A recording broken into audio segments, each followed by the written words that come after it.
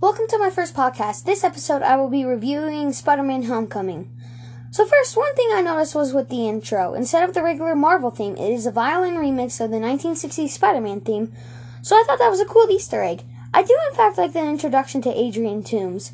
It does very well remind me of the first scene of The Dark Knight. It also shows his hatred towards Tony Stark and the damage control in general. I also think it sets up the entire plot in the first 15 minutes. I do have to say, I have not watched the Raimi movies in a while, so I'm comparing it to the Mark Webb movies. I certainly like Tom Holland better than any other Spider-Man. Raimi fans, please do not criticize me, but I think people like his movies for nostalgia. So Peter's school life, I do enjoy it. The addition of him having a best friend, I really like. With Ned, and it definitely shows his nerdiness as of his love for Star Wars. But I do not like Liz. I just don't like the character in the movie. Fans of her in the comics, I have no say, for I have not read any of them. I can't see where they're going with a different love life, but kind of what Raimi did with the alternate universe love. But I don't think it really works. I do really like the new Vulture design. It's a lot better than the original Vulture design where he's just in a wingsuit. And Michael Keaton makes a great performance as he always does in most of his movies. The idea of having Toomes being an illegal arms dealer from the remainder of the Avengers' previous battles was just a great plot point and great writing on John Watts' part. Tony Stark in this film, I don't mind him, the way John Watts writes him. He's kind of a father figure to him. I do very like how he's very overprotective for Peter. So let's talk about the ferry scene. The action in that scene, I think, is amazing. It is very well choreographed. It is also the first time we get to see the Vulture suit in the midday. The idea of connecting the two parts of the ferry with the webs and then failing, it ends up giving the movie kind of a more grounded feel to Spider-Man, with him having to use his homemade suit and Stark taking away the Stark suit. And two things I want to talk about before the climax is the gas station scene and the Washington Monument scene. So first I want to talk about the gas station scene. I like it a lot, especially later. It also introduces Peter's AI Karen and all the stuff Peter can, and all the different kinds of webs and modes he has without the training wheels protocol. And it also is a great introduction, a great second introduction to Shocker number 2 with him and the Tinkerer trying to figure out how to make it safe so he doesn't blow his arm off. But I also I like the action with Peter fighting the Vulture, and I just think that it's amazing to see the more tech as that portal phaser thing. I also like how he is stuck in that shipping containment and for an hour before the I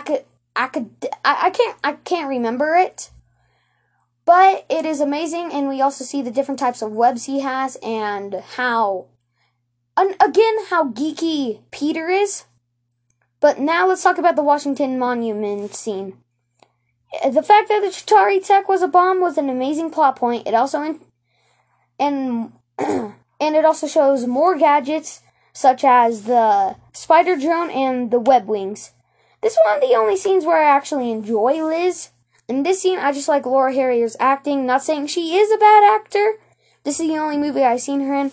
Okay, back to the scene. I really enjoy the helicopter/monument scene where we first see Peter use his web wings, and in my opinion, is the third best scene in the movie.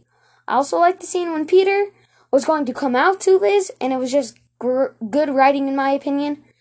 Okay, now I want to talk about the climax. It is, in my opinion, one of the best climaxes in MCU history.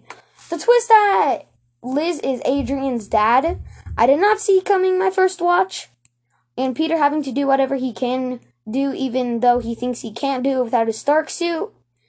Also, the him practically regretting not staying with Liz was amazing and shows Peter's feelings for her. And also, I love the first encounter with him and Shocker number 2. It was just an amazing scene, and Ned saving Peter was amazing.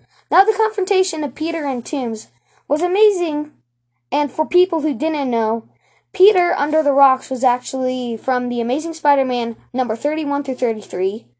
So the plane scene, it was amazing, just every aspect of it.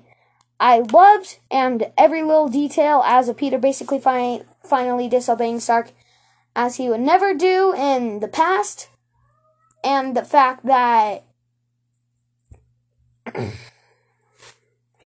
that Happy actually came around to help Peter once he saw the jet coming down.